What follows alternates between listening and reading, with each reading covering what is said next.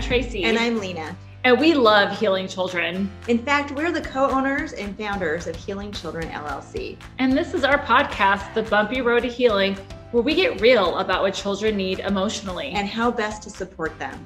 We skip the fluff. And get right to the heart of it.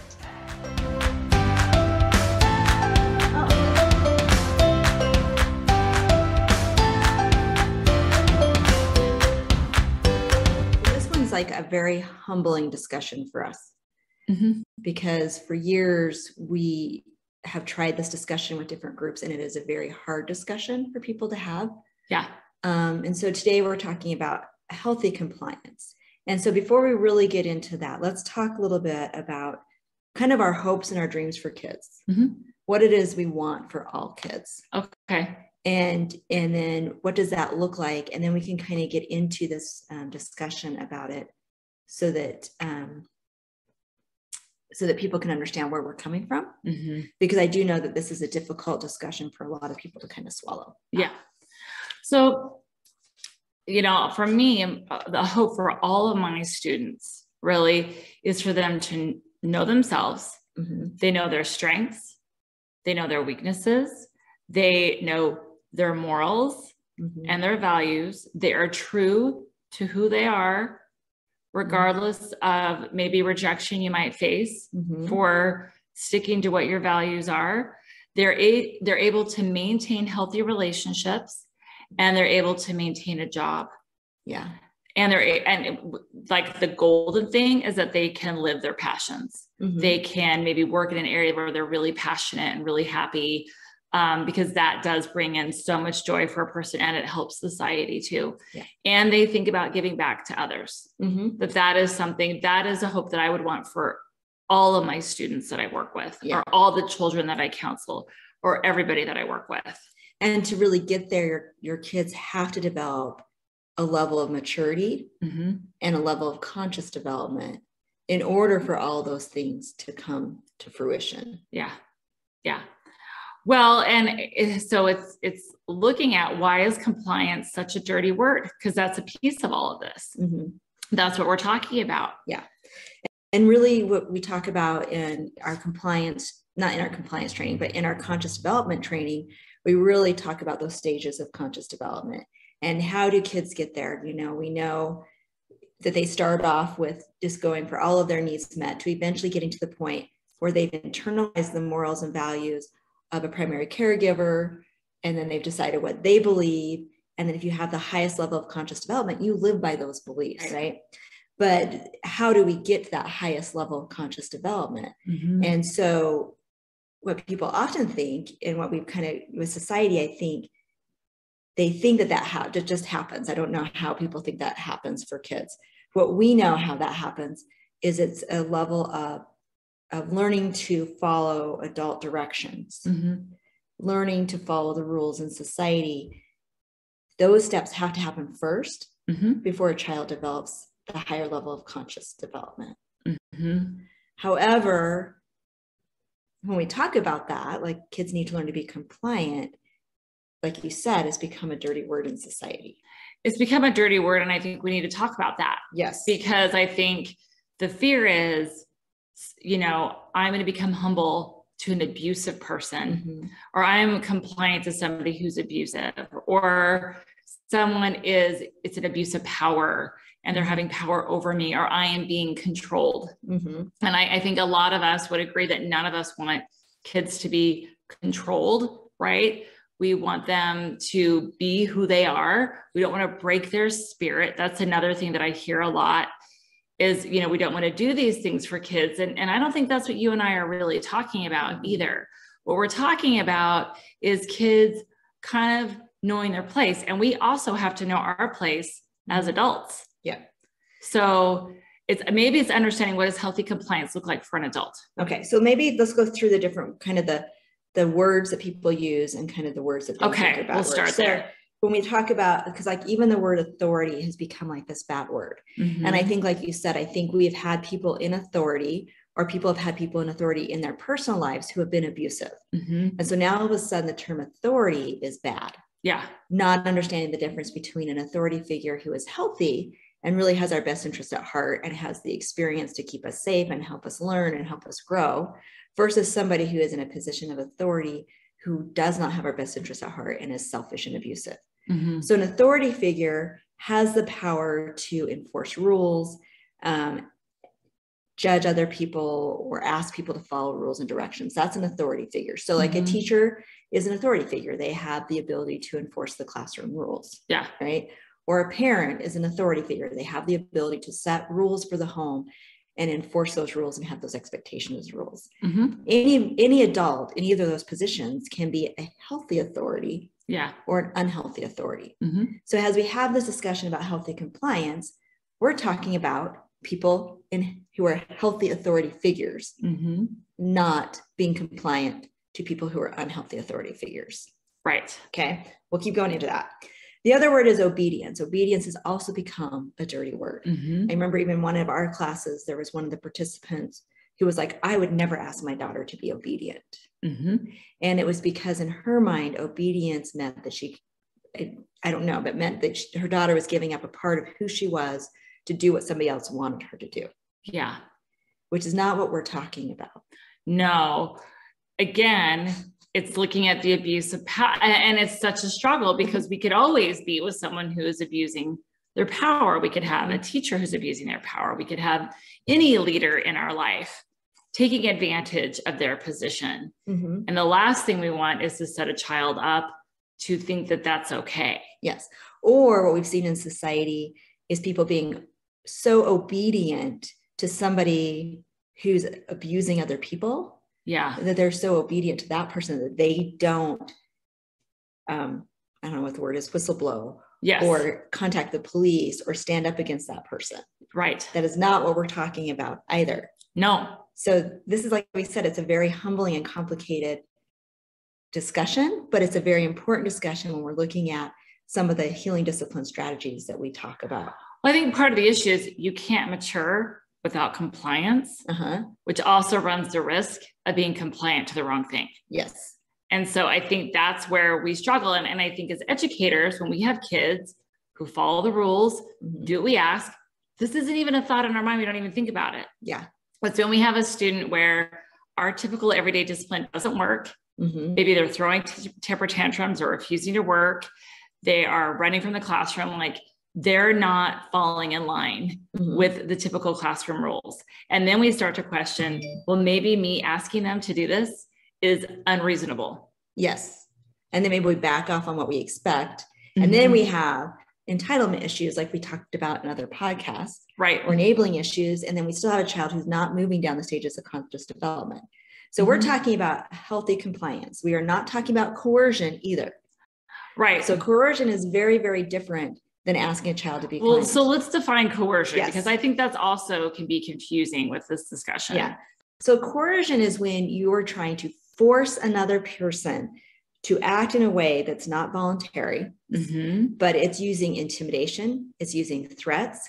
It might even be using shame or guilt. Maybe you know somebody has these morals and values and they want to be a good person. And so maybe you play on those morals and values, get them to do what you want them to do. So it might be an abusive spouse whose wife is thinking about leaving them because they're abusive, and they know their wife is religious and believes that marriage is sacred. They might use that to get away with their poor behavior and keep their wife in this unhealthy situation. That would be coercion. Okay. And at no time are we ever talking about using coercion with kids. But we are talking about, like you said, healthy compliance is about healthy adults working with children to help them mature and grow. Yeah. And then ultimately, healthy compliance is about how we behave in society. So you want me to give some examples of that? Yeah, I think that'd be great. Okay. So let's think about you as an adult. If I am an adult who has healthy compliance, I understand who I am, what my roles are. So if my role is in the schools as a school psychologist, I'm going to follow the healthy rules of my school district, right? So I'm going to make sure I'm to work on time. I'm going to make sure I get my work done. I'm going to make sure that I am professional in my job. Now, healthy compliance doesn't mean that if I have a boss who's abusive, I don't say anything. Right. because that boss is doing something outside the realm of what their role is, then if I have healthy compliance, I also have healthy compliance to my internal morals and values. And my internal morals and values say it's not okay for somebody to be abusive. So if I have a boss who's abusive, then I have the morals and values to stand up to that and to say that's not okay. I am still being compliant. Right. But I'm being compliant to my morals and values. Right. If I am being compliant as a parent, it doesn't mean I'm compliant to my child. It means I'm compliant to my role as a parent. It means if my child has a need as an infant, I am there to meet that need. I am there to meet their basic needs and to take care of them. I'm also being a healthy adult and compliant to my role as a parent when I provide structure and discipline to my child. Right. If I have healthy compliance in my role as a wife, it doesn't mean that I do everything my spouse tells me to do. What it means is I am not cheating on my spouse because I'm compliant to that marriage. Right. I'm compliant to my role as a wife. We are listening and we are collaborating with each other. I treat them with kindness and respect. We figure out what our roles are together, but I am compliant to that role as a wife, not necessarily compliant. Well, it's making that marriage a priority. It's like, I'm making this marriage a priority because I want this marriage to be successful. Now, if my spouse was abusive, me being compliant to the abusive spouse is not being compliant to my marriage. Right. It is actually teaching my spouse it's okay to be abusive and their character is deteriorating. So it's not actually, again, compliant to my morals and values. Yeah. So ultimately what we want for children is we want them to internalize morals and values, and they are compliant to those morals and values. Right. And what we've seen is children who learn how to be compliant to healthy adults when they're young actually are more likely to stand up to abuses and wrongs as adults. Yes. Where kids who do not learn healthy compliance when they're young, who maybe think that they can do whatever they want whenever they want, are more likely to be sucked in by unhealthy adults and not stand up for what's right. Yeah. So I think as adults, I think it's looking at, what am I asking this child to do? Is this fair as a teacher? So it's thinking about, I think you brought up something that's super important. It's really looking at what is my role? So if I'm a school counselor. So my role is, I teach guidance lessons. I counsel the students. I do 504s. I help parents and teachers, and that's all a part of the school counseling role. Yes. So if I am very compliant to that role in the sense that I do my best to have the best lessons I possibly can, and I try to do the best job of counseling my students, then it's very fair for me to expect students to be respectful to me. It's especially if I work very hard to be respectful to them. Yeah. And when I'm not, I apologize and I take responsibility for myself. I can have an expectation that kids should be respectful to me. And when they're not, I can set a boundary with that. Yeah. And so it's looking at, it's such a complicated discussion. Yes. But if you simplify it in the fact that I do my role to the very best of my ability, and I always try to do that. And I think most educators would fit into that. It's fair for me to expect the child to follow my classroom rules and directions. Yeah. And I think it's realizing that we have to be compliant to things for healing to occur. Yeah. And if we don't, let's say we have a kid who is really mean on the playground. Okay, they're going out and they're hitting kids and they're hurting children. And if we don't expect compliance, essentially they're being abusive to other kids. Yep. So if we don't have those expectations and we don't follow through with what is appropriate discipline for that, are we setting that child up to be successful? Are we setting them up to fail? And we're also setting them up to be an abusive person as they get older. Yeah. And we don't want that. And then that abuse cycle just continues. It just continues. So I think for listeners, I think what we want you to do is really think about this. We have a blog on it, so you can read our blog about it. We'd love to hear your comments. We're very open to the discussion because it is a good discussion. It's an important discussion, and it's important because I think what I see from educators is it's like, this kid's refusing to do what I ask. So what I'm asking isn't fair. And maybe all you're asking is for them to sit and listen to a lesson, something that they're capable of doing. They're capable of doing. And by learning to do that, we're setting them up to be for future Yes, social skills and behavioral skills that will help them be successful. that's right. And so a couple of things I really love is like understanding that providing healthy boundaries and healthy compliance is just as much of a basic need as nurturing is. Yeah. And so it is a basic need that needs to be met. And we've kind of lost some of that in our society. Yeah. And also understanding if children don't learn healthy compliance, they can either become sociopaths or they become doormats. And we don't want either one. No.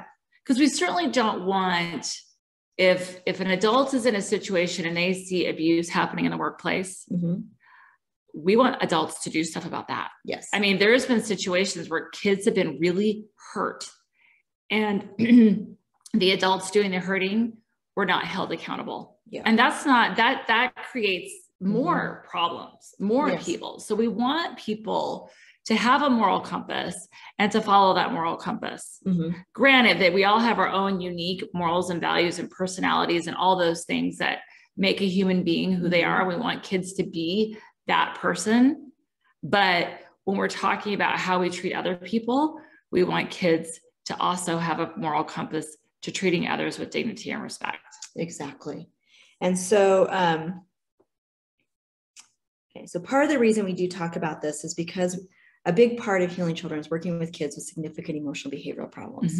And so, like you said, a lot of those kids with significant behavior problems, maybe they come from either a history of maybe overindulgence, entitlement, overprotection, which we've talked about previously in previous podcasts, or they come from a history of trauma where they have figured out that I have to take care of myself and they rely wholly on themselves to survive.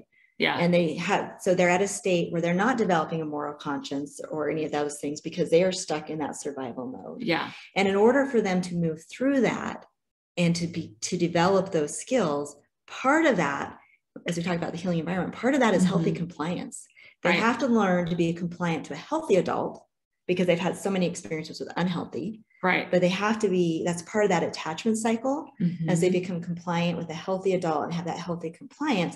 That's part of their healing and developing those morals and values so that they can get out of survival mode and start to truly develop a life of happiness and joy. That's right. Yeah. Yeah. Yeah. So it's understanding having realistic expectations for children. Yes. Is very important.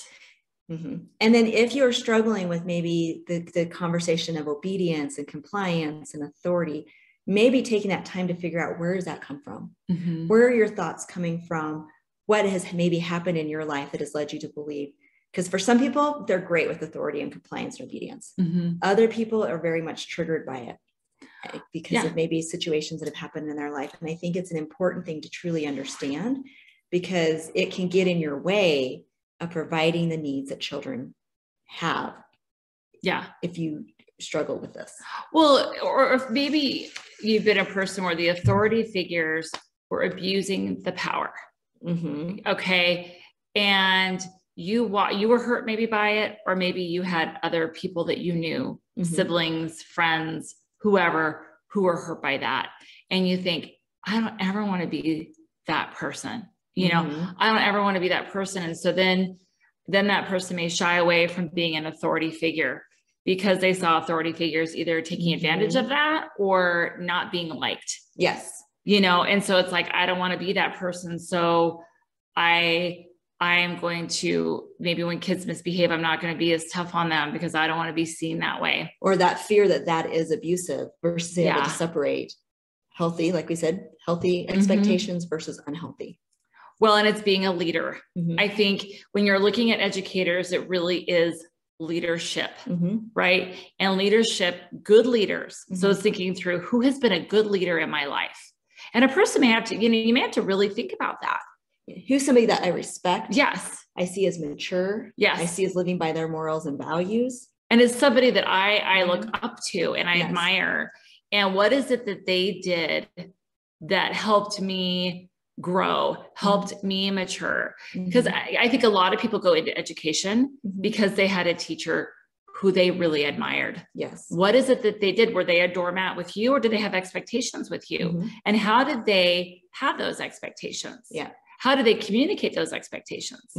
Because I think sometimes, we don't want to be this person, an authority figure that is been abusive, Mm-hmm. but maybe we also aren't totally sure if we want to be a leader Mm-hmm. or a role model, or maybe we saw the authority figures as being kind of dumb. We don't want to be like that either. Yeah. You know, we want our students to like us, but then how do we guide them through their life, through their ups and downs, and how do we show them how to have great relationships? How do we meet those needs? Yeah.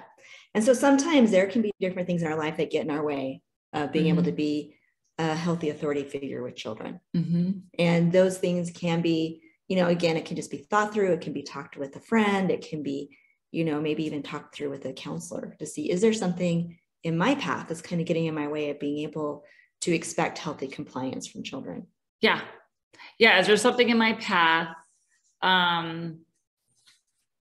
And really starting to identify your own personal role models. I think that's really important. I think that's really important because, you know, we talk about development a lot, but when you hit those teen years, you are separating from your parents and you're finding your own way. Mm-hmm. And so you are looking for other role models outside of your family who you look up to. And it's really identifying who are those people and why. And how can I develop those skills?